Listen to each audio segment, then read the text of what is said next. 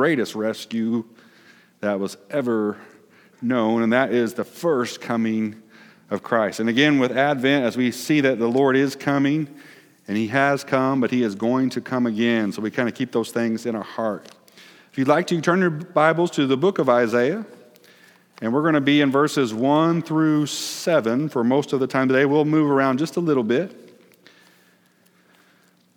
But I just have loved the book of Isaiah. I really kind of came to love it so much when I was in seminary. And, of course, it wasn't shortly too long after that we had a son, and we named him Isaiah. And part of that is because of the richness of this book. Today, again, I would like to be very clear. The Lord is capable and able to rescue you. He can rescue the littlest child, as we've seen today, and he can rescue one of the oldest folks who's almost ready to pass away. The Lord can deliver, and he brings hope and peace and faith, as we heard at our ICF Christmas celebration just a week ago, and he brings it in every situation. And so today, if you will let the Lord speak to your heart, I know you will be encouraged. All right, let's just start with the scripture, and then we'll kind of get into the message a little bit today. The title, very simple, is Wonderful Jesus. Wonderful Jesus. This Isaiah in verse 1, the Bible says, "Nevertheless, the dimness shall not be such as was in her vexation, when at the first he lightly afflicted the land of Zebulun and the land of Naphtali, and afterward did more grievously afflict her by the way of the sea beyond Jordan in Galilee of the nations." Verse 2, "The people that walked in darkness have seen a great light. They that dwell in the land of the shadow of death, upon them hath the light shined." Amen. Verse 3, "Thou hast multiplied the nation and increased the joy. They joy before thee according to the joy in harvest, and as men rejoice when they divide the spoil." Verse 4, "For thou hast broken the yoke of his burden and the staff of his shoulder, the rod of his oppressor, as in the day of Midian. For every battle of the warrior is with confused noise and garments rolled in blood, but this shall be with burning and a fuel of fire." Verse 6, "For unto us a child is born, and unto us a son is given, and the government shall be upon his shoulder. And his name shall be called Wonderful Counselor, the Mighty God, the Everlasting Father, the Prince of Peace.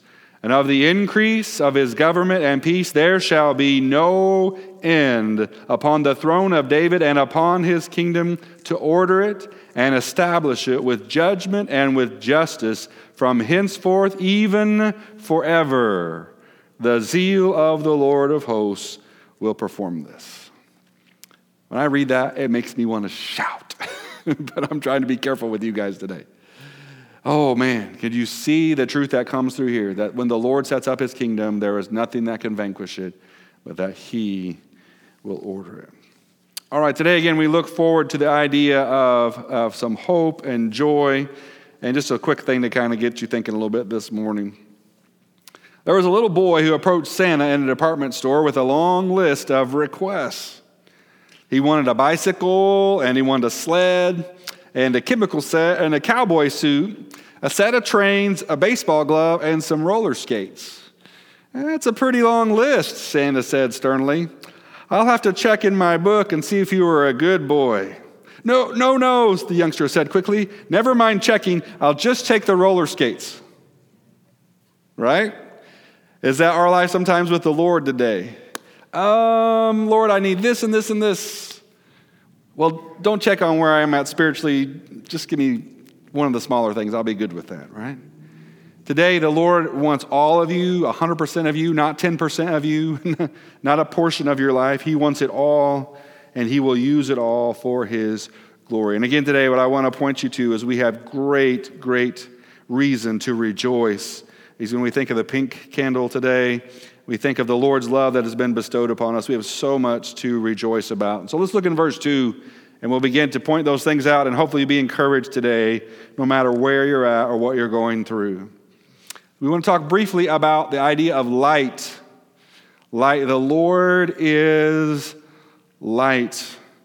In verse 2, Isaiah says, the people walking in darkness have seen a great light, and on those living in the land of deep darkness, a light has dawned.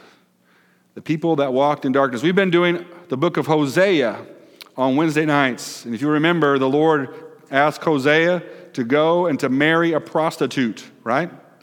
And what he was highlighting was the adultery of his own nation. Hosea speaks to the northern tribes of Israel, the northern 10 tribes. And at the end of Hosea's life, what will come to pass is that God's judgment will be executed on his people. It was a very dark time. If you guys study up, you'll find out that Isaiah lives in very much the same time frame, just a little bit after Hosea, in this very dark time. Do you ever feel like you live in a dark time? Yeah? Sometimes you look around and you're like, why is this allowed to happen? Or where is hope? Or why do people treat each other that way? You think things like that, right? I always think of the early church. It's always amazing to me that when God brought Christ to the earth, he didn't set it up under some really righteous, holy, perfect kingdom, but they were under Roman authority. And immediately when they began to speak the gospel, they were persecuted, so much so that some of them were thrown to the lions. Wouldn't that be a dark time? As we've gone through our different countries, we did North Korea this year. Remember, we did Syria last year. If you guys go through any of the prayer apps, you'll see over and over that there are some dark places out there, aren't there? There are some dark places where the light is trying to pick its way through, but darkness seems to be ruling the day sometimes. And here's the great message for us today, is that the Lord breaks in on the darkness.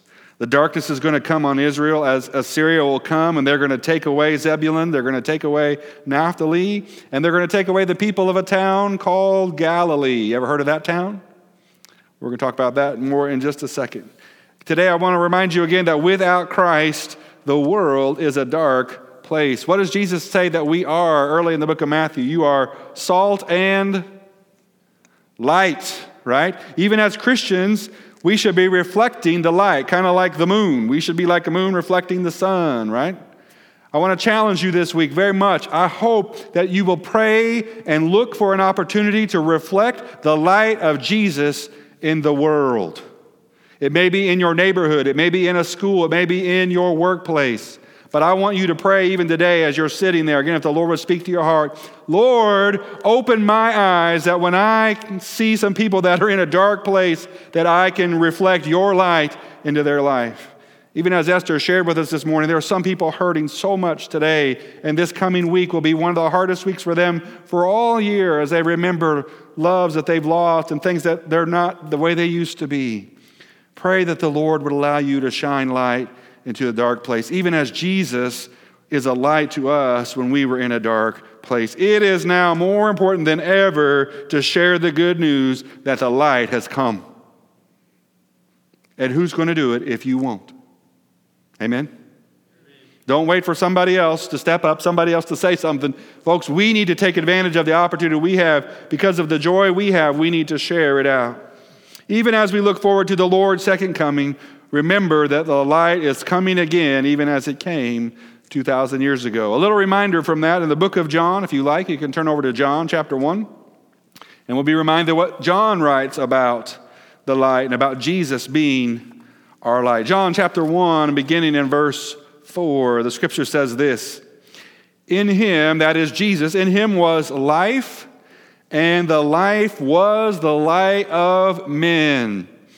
And the light shineth in the darkness, and the darkness comprehended it not. Didn't you love David this morning? I tell them, but they don't listen. Don't you feel the same way sometimes? I try to tell them what the Lord does. They don't listen. Lord does, they don't listen. Here you go, right? Excuse me. The darkness comprehended it not. Verse 6, John writes, There was a man sent from God whose name was John.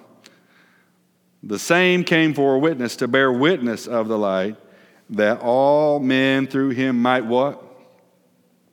They might believe. You guys, this is what Christmas is about.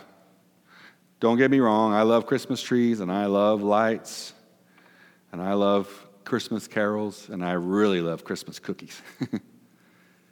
But this season, we have been given a challenge and a task to reflect the light of Jesus, that all men and women might believe. Because if they believe, it's a life changer. It's a game changer. Excuse me. All right, moving on in verse 8. He was not that light, speaking of John the Baptist, but he was sent to bear witness of that light. That was the true light, which lights every man that comes into the world. Again, just in case you're not tracking yet, when was Isaiah written? Around 700 BC. He's talking about, unto us a child will be born in this dark place where there was darkness, in this town called Galilee. And what we find out in the book of Matthew is all this comes to pass, just like Isaiah prophesied. If you'd like, turn to Matthew chapter 4, verse 12. And again, we're going to look at how the light is a fulfillment of even what Isaiah prophesied all the way back 700 years before Jesus was born.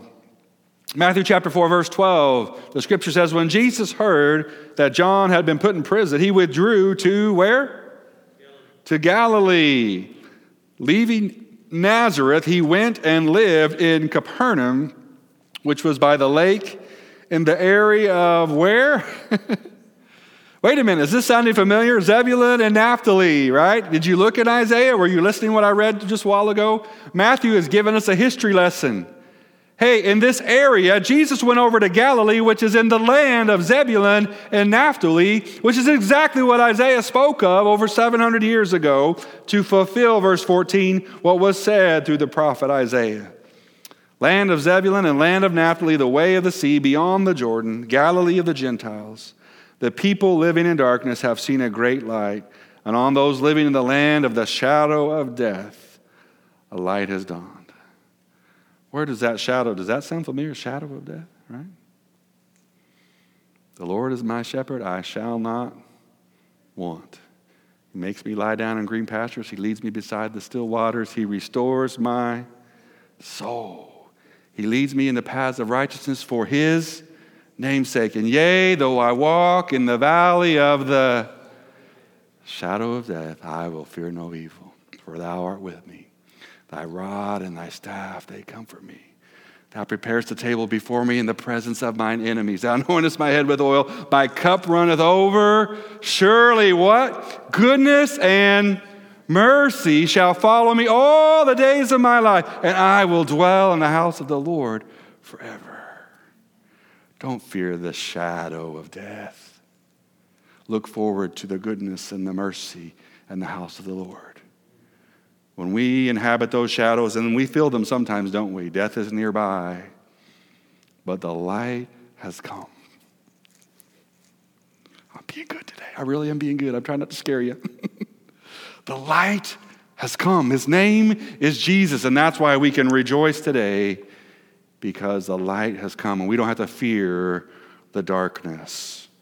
Verse 17, from that time on, Jesus began to preach. And what does he preach? The same thing I hope that this preacher preaches even today. Repent, for the kingdom of heaven has come near. When Jesus shows up, he brings the light. And light is hope to the hopeless, isn't it? Have you ever been in a dark place and need the light? Come and visit our church at night sometime. I hear Diane laughing up there. Diane flips on all the lights, doesn't she, right? What does light do when you're in a dark, big, dark place? It kind of pushes out the fear a little bit, doesn't it, right? You guys, that's what Jesus also does as light. He pushes away fear, and he opens up our eyes to what is before us. Light is hope to the hopeless, but you know what else light does sometimes? It exposes the sins of the sinful, right? Again, I always use this picture in my mind, but you know, in your house sometimes, maybe in that spring day, and the light will just, when those sun rays will shine right through your house, and then you see all the particles flowing through the air. Anybody else see particles in your house? Maybe your house just doesn't have that. But our house has all the particles, right? And all of a sudden, that great light exposes what's really there, doesn't it, right? Today, please, and take this in the right way, but open up your heart to the light of Jesus. that he would expose all the little dirty particles in your life, and then that he would brush them away with his blood, and he would strengthen you to be everything he wants you to be. That's what the light does. Jesus is the light. The light has come. Heaven is near. This is really good from E. Stanley Jones. I want to read this to you. He's a Methodist doctor. He was a missionary to India, and he writes this. Oh, it's so good. The early Christians did not say in dismay, well, look what the world has come to. Uh-oh, that's kind of what I say, right? Oh no, look what the world has come to. He says, the early Christians didn't say, look what the world has come to, but in delight they said, look what has come to the world. They saw not merely the ruin, but the resource for the reconstruction of that ruin. They saw not merely that sin did abound, but that grace did much more abound. On that assurance, the pivot of history swung from blank despair, loss of moral nerve and fatalism. It swung to faith and confidence that at last sin had met its match. That's a little different outlook, isn't it? A little different approach. Oh, please, sometimes I'm so bad, I'm probably way worse than most of you. I do the woe is me, and I can't believe this world has gone to the dogs, and can you believe they're not even saying Merry Christmas, and on and on and on, right? Guess what? The light has come. Sin has met its match, and where sin has abounded, grace has superabounded to the glory of God through Jesus Christ. We're on the winning side, people. We can celebrate that today because light has come. The Lord is our light. The Lord is our joy. The Lord is our joy. Look at verse 3 back in Isaiah chapter 9. Isaiah writes, you have enlarged the nation and increased their joy. They rejoice before you as people rejoice at harvest, as warriors rejoice when dividing the plunder. Now, most of us here, we don't really celebrate harvest too much, do we, right? When's the last time you had to can some tomatoes or green beans? When's the last time you put up some grapes or pickles? Right? Now, we have some people here who probably did that most of their life, right? But a lot of us, when we need something to eat, we just drive down to Walmart or Meijer or Kroger, right? And fill up our cart, and then we fill up our house. So harvest doesn't bring the joy necessarily that it did to these folks. And if you can kind of picture that just for a little bit, you've been waiting, and now if you've had a good harvest, you bring in all of the food from that harvest. What a celebration, right? What a time of bounty and thankfulness. The joy of the child coming is like joy at the harvest. It is also like joy when the army divides the spoil. I kind of think of this way. Have you ever seen little kids at either Halloween or at Easter when they get their candy haul? Right? And they break it out all over the floor. And they look for the Nestle's and the Snickers, and they get all the chocolate stuff and put that to one side. And then they get all the sugary stuff, the sweet tarts to one side. And they get all the stuff that they don't like the peach Laffy Taffy, and they stick it on one side, right? They divide their plunder, don't they, right? Now, we don't think of dividing plunder in war as much as they would in this day, but that very idea is true. The joy of bounty, of God's grace, as we separate through and we see what the Lord has given, that's what it is when this child comes. Simply today, what are the most joyous moments you have ever experienced in your life? Birth of my children. Right? Birth of your kids. Maybe your wedding day. Maybe not, I don't know. Maybe when you became a Christian, right? Maybe when you finally graduated from high school or college or whatever it was, right? Those are moments of joy. But what I want to share with you today is nothing compares to the moment when Christ breaks into this world. And then everything changes. That is the joy that we're talking about here today. I want to challenge you today, very specifically, I want you to pray with our church that God would renew our joy and allow us to see his hand at work in our church. Brother Rick's been doing a really good job of reminding us to pray for baptisms and salvations. We've been praying for teachers to come, and we've been praying for people to come for us to serve. And I think what we really need is that great renewal of joy in our hearts. Joy is contagious, isn't it? Right? Have you ever been around somebody who is joyful? We would go, and I was in college, we would sing in choirs. Our Bible college choir would travel to churches, and you go to some churches, and you would sing your heart out, and everybody out there would just look like, it was hard to sing to, right? But we would come to my home church one time. My grandpa was there, Wallace Malone, and he couldn't sing a lick. But he was so happy when he sang and when he heard people sing about the Lord. And he would smile, and when he would smile, what do you think that did to us? It allowed us to sing even greater with greater joy. I had a friend by the name of Anthony Edgman. He's a missionary to Spain right now. And Anthony and I were both bass singers, and we would stand on the back row, and there were certain points of certain songs that we couldn't say amen necessarily while we were singing, and so we would smack each other in the leg when that was a really good part and we were being blessed in that song. What happens to you when you're singing, all of a sudden somebody hits you in the leg? I knew what he meant, and I would think about it, and I'm like, you're right, the Lord is good, right? And we would sing. I'd Rather Have Jesus is one of the songs that I remember us doing that on. How about joy today? Can you pray today for your preacher, for his wife, for your friends in this body, that the Lord would not just help us always point out sin and expose all the problems, but that the Lord would fill our hearts with a contagious joy, that when people walked into our life or into our Wednesday night study, in our Sunday school class, when our kids were singing, when we come to gather to worship, that there would be something different in this place, and they would recognize it as the joy of the Lord.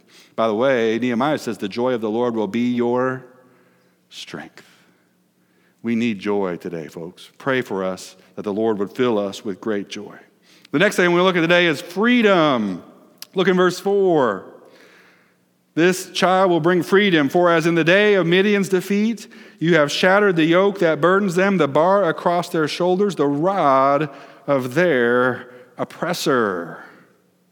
What in the world are we talking about here? The day of Midian's defeat. Any Civil War buffs here? Right? You might could tell us about certain battles and battles that really remind you of great victories, and you would tell that story. Could you imagine hearing like your grandpa or your great-grandpa telling you the Battle of Gettysburg or battles of different places like that? Even today, we have guys that sit around and tell us battles about World War II, don't we? Or battles about Iraqi freedom, right? There's remembrance there of where something amazing happened or something difficult came to pass. The Israelites remember a battle of Midian. I don't want to spend a whole lot of time here, but just a quick reminder for you guys. You remember the battle of Midian? There's a guy by the name of Gideon. Remember Gideon? And Gideon, God spoke to him. He knew God was speaking to him, and yet he just wasn't quite sure if he should do what God said. You're not like that though, right?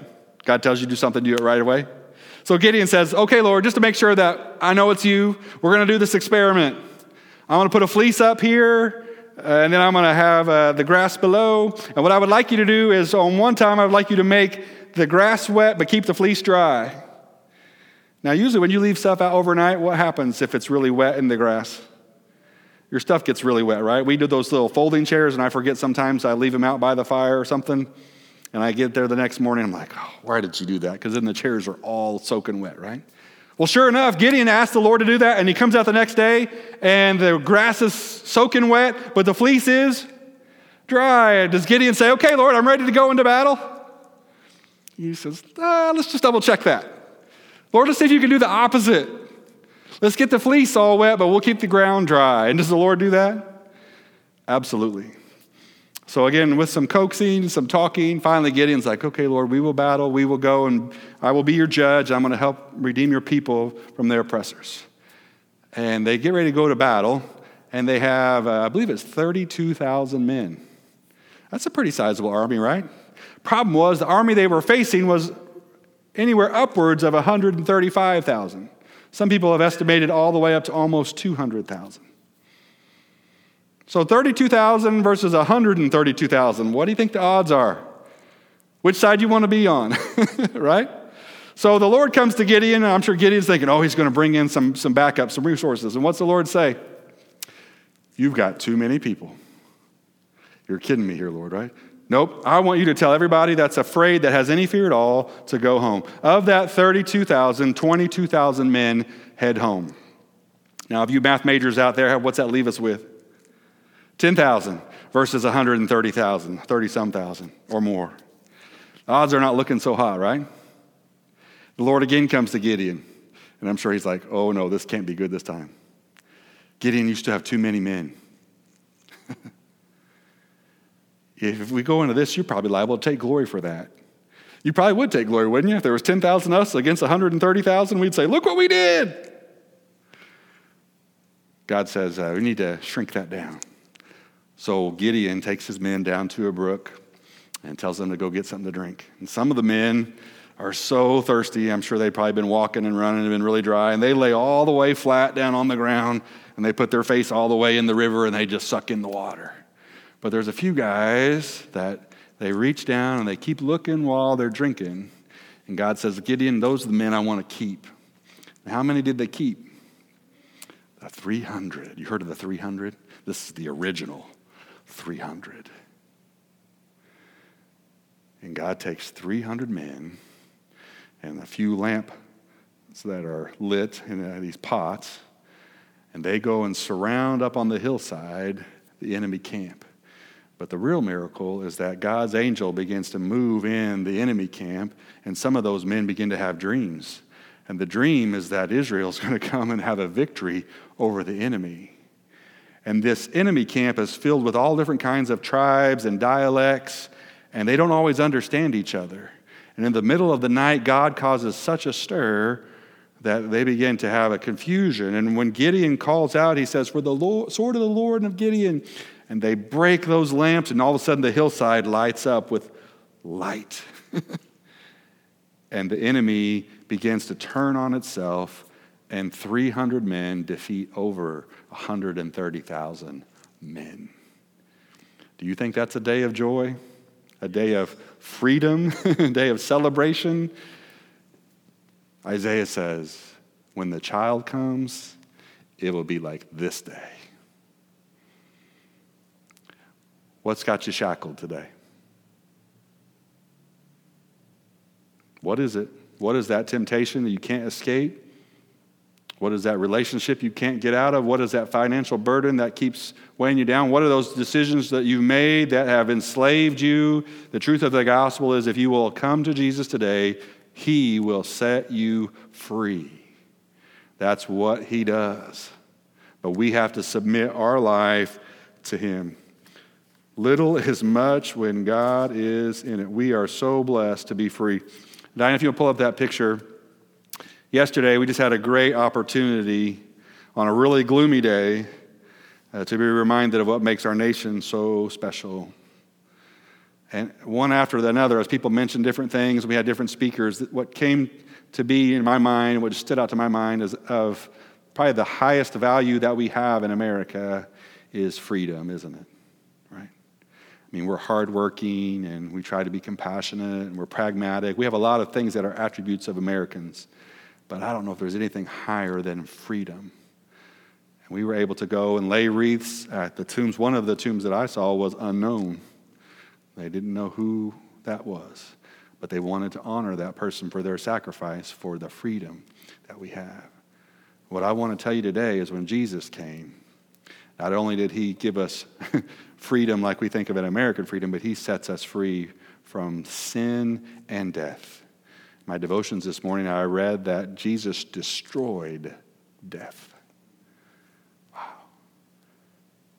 All these things, light and joy and freedom, and then verse 5, peace. Every warrior's boot used in battle, every garment rolled in blood will be destined for burning, will be fuel for the fire. There's not going to be any more need for soldier gear because the Lord is the one who will do the fighting and he will win the battle. There will be peace in the midst of all these things. These are promised and they shall be delivered. And how shall that come to pass? Verse 6. For unto us a child is born. For unto us a child is born, and to us a son is given. And the government will be on his shoulders, and he will be called Wonderful Counselor, the Mighty God, the Everlasting Father, the Prince of peace. This child will change the world forever. He is the reason we live and move and hope. He is our Savior, our Redeemer, our friend, and our King. Just quickly in Luke chapter 2, I know you're familiar with this passage, but verse 10, so you can see that Isaiah's promise comes true even as Luke writes his gospel. Luke 2:10, and the angel said unto them, Fear not, for I behold, I bring you good tidings of great, what? Joy, which shall be to all people. Verse 11, for, does this sound familiar? For unto you is born this day in the city of David a Savior, which is Christ the Lord. You guys, I don't want to keep you here 3 hours because I think I could spend an hour on every one of the next points. So if you'll listen quick, I'll get us through, okay? But the point is, as Isaiah promised, even so Jesus has come. Light, peace, joy, freedom has come in Christ. He is got to be described to us. Isaiah tries to describe him to us, and he gives us 4 names. The first one, he is our wonderful counselor.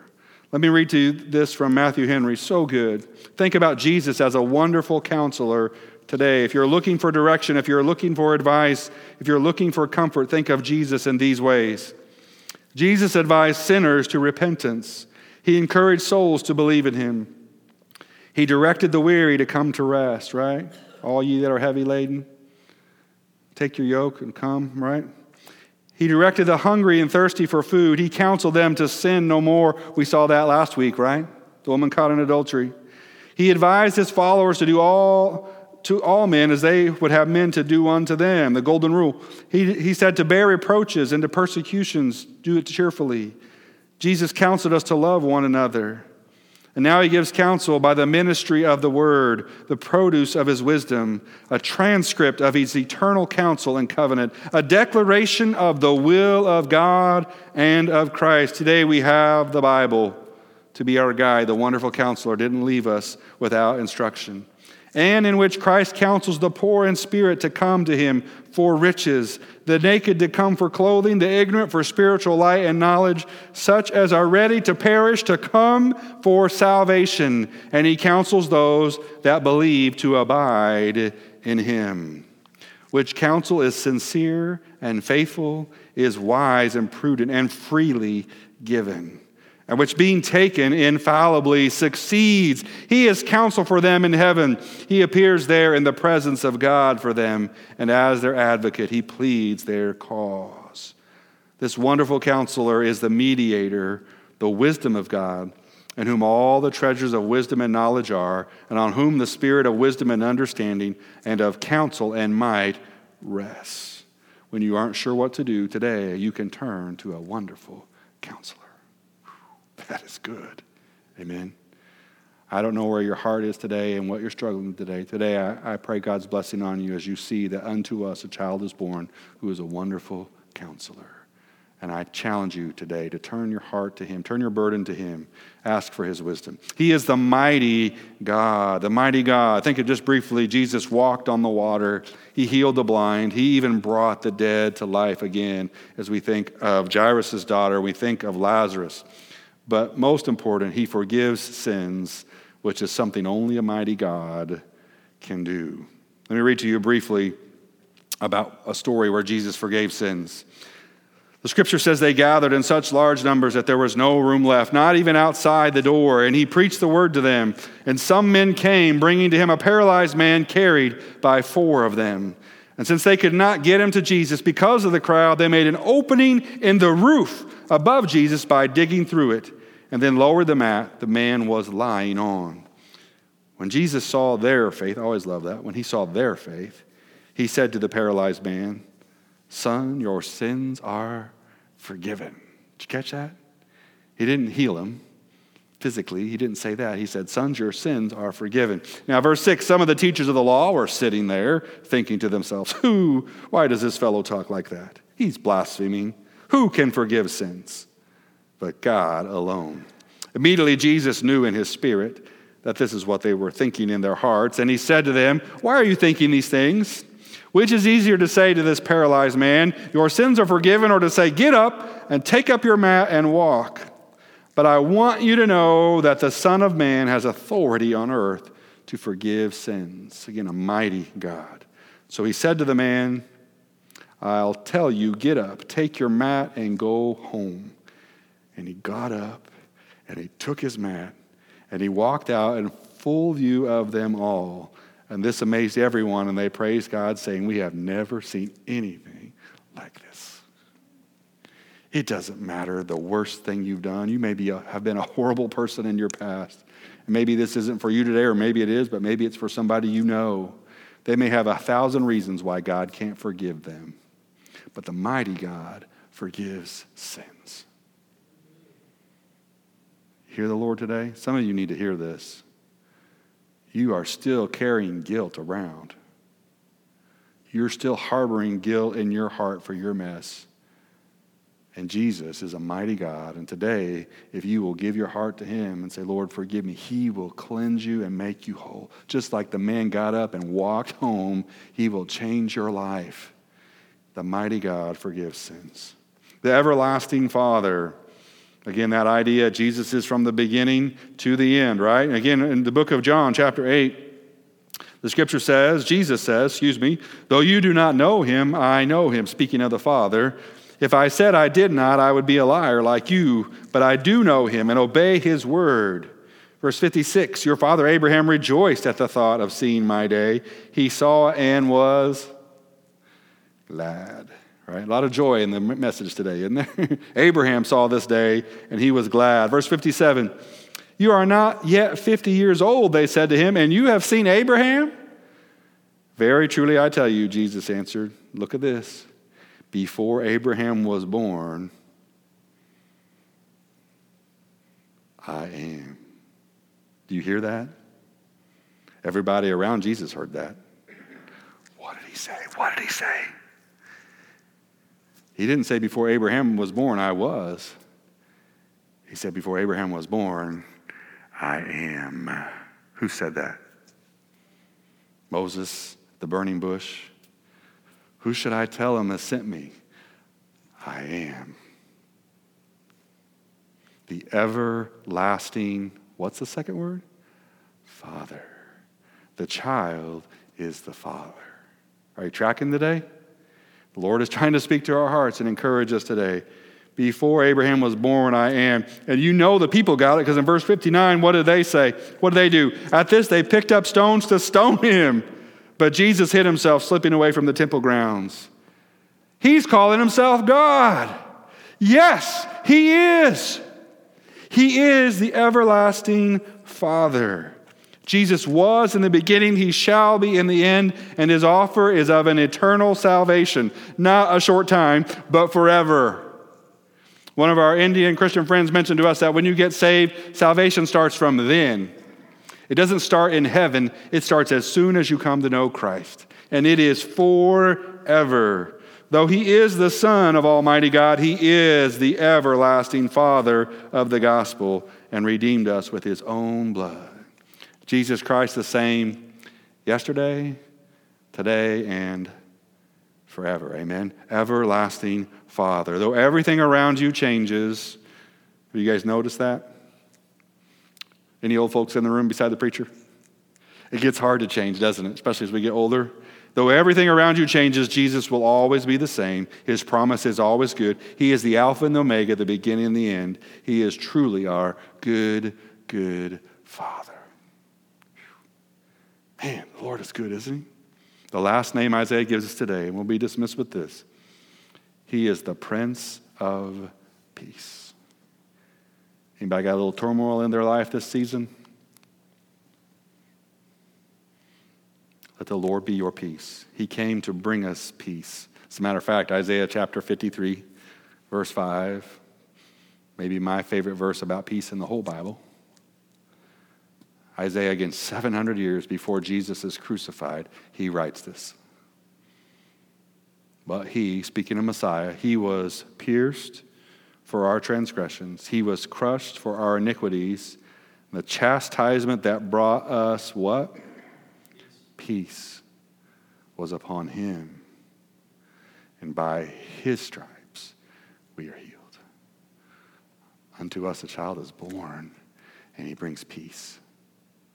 And he bears it on his back so that you don't have to. Praise the Lord today, right? Praise the Lord today. There will be no more war and peace when peace will reign and does reign even already in the hearts of those who trust in Christ.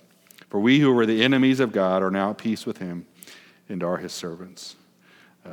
This is from Addison Leach. He quotes this. I thought it was interesting. He says, sometimes our trouble is that we want the peace without the prince. It doesn't work that way, does it? If you want peace, you need the Prince of Peace. Think with me just a little bit this morning. This is from Chuck Swindoll. He says, some gifts you can give this Christmas are beyond monetary value. Maybe you can mend a quarrel. Have you done that before? You had to be a peacemaker? Maybe you can dismiss suspicion or just tell someone, I love you. Maybe you can give something away anonymously or forgive someone who has treated you wrong. Maybe you can turn away wrath with a soft answer or visit someone in the nursing home. Apologize if you were wrong. Be especially kind to someone with whom you work.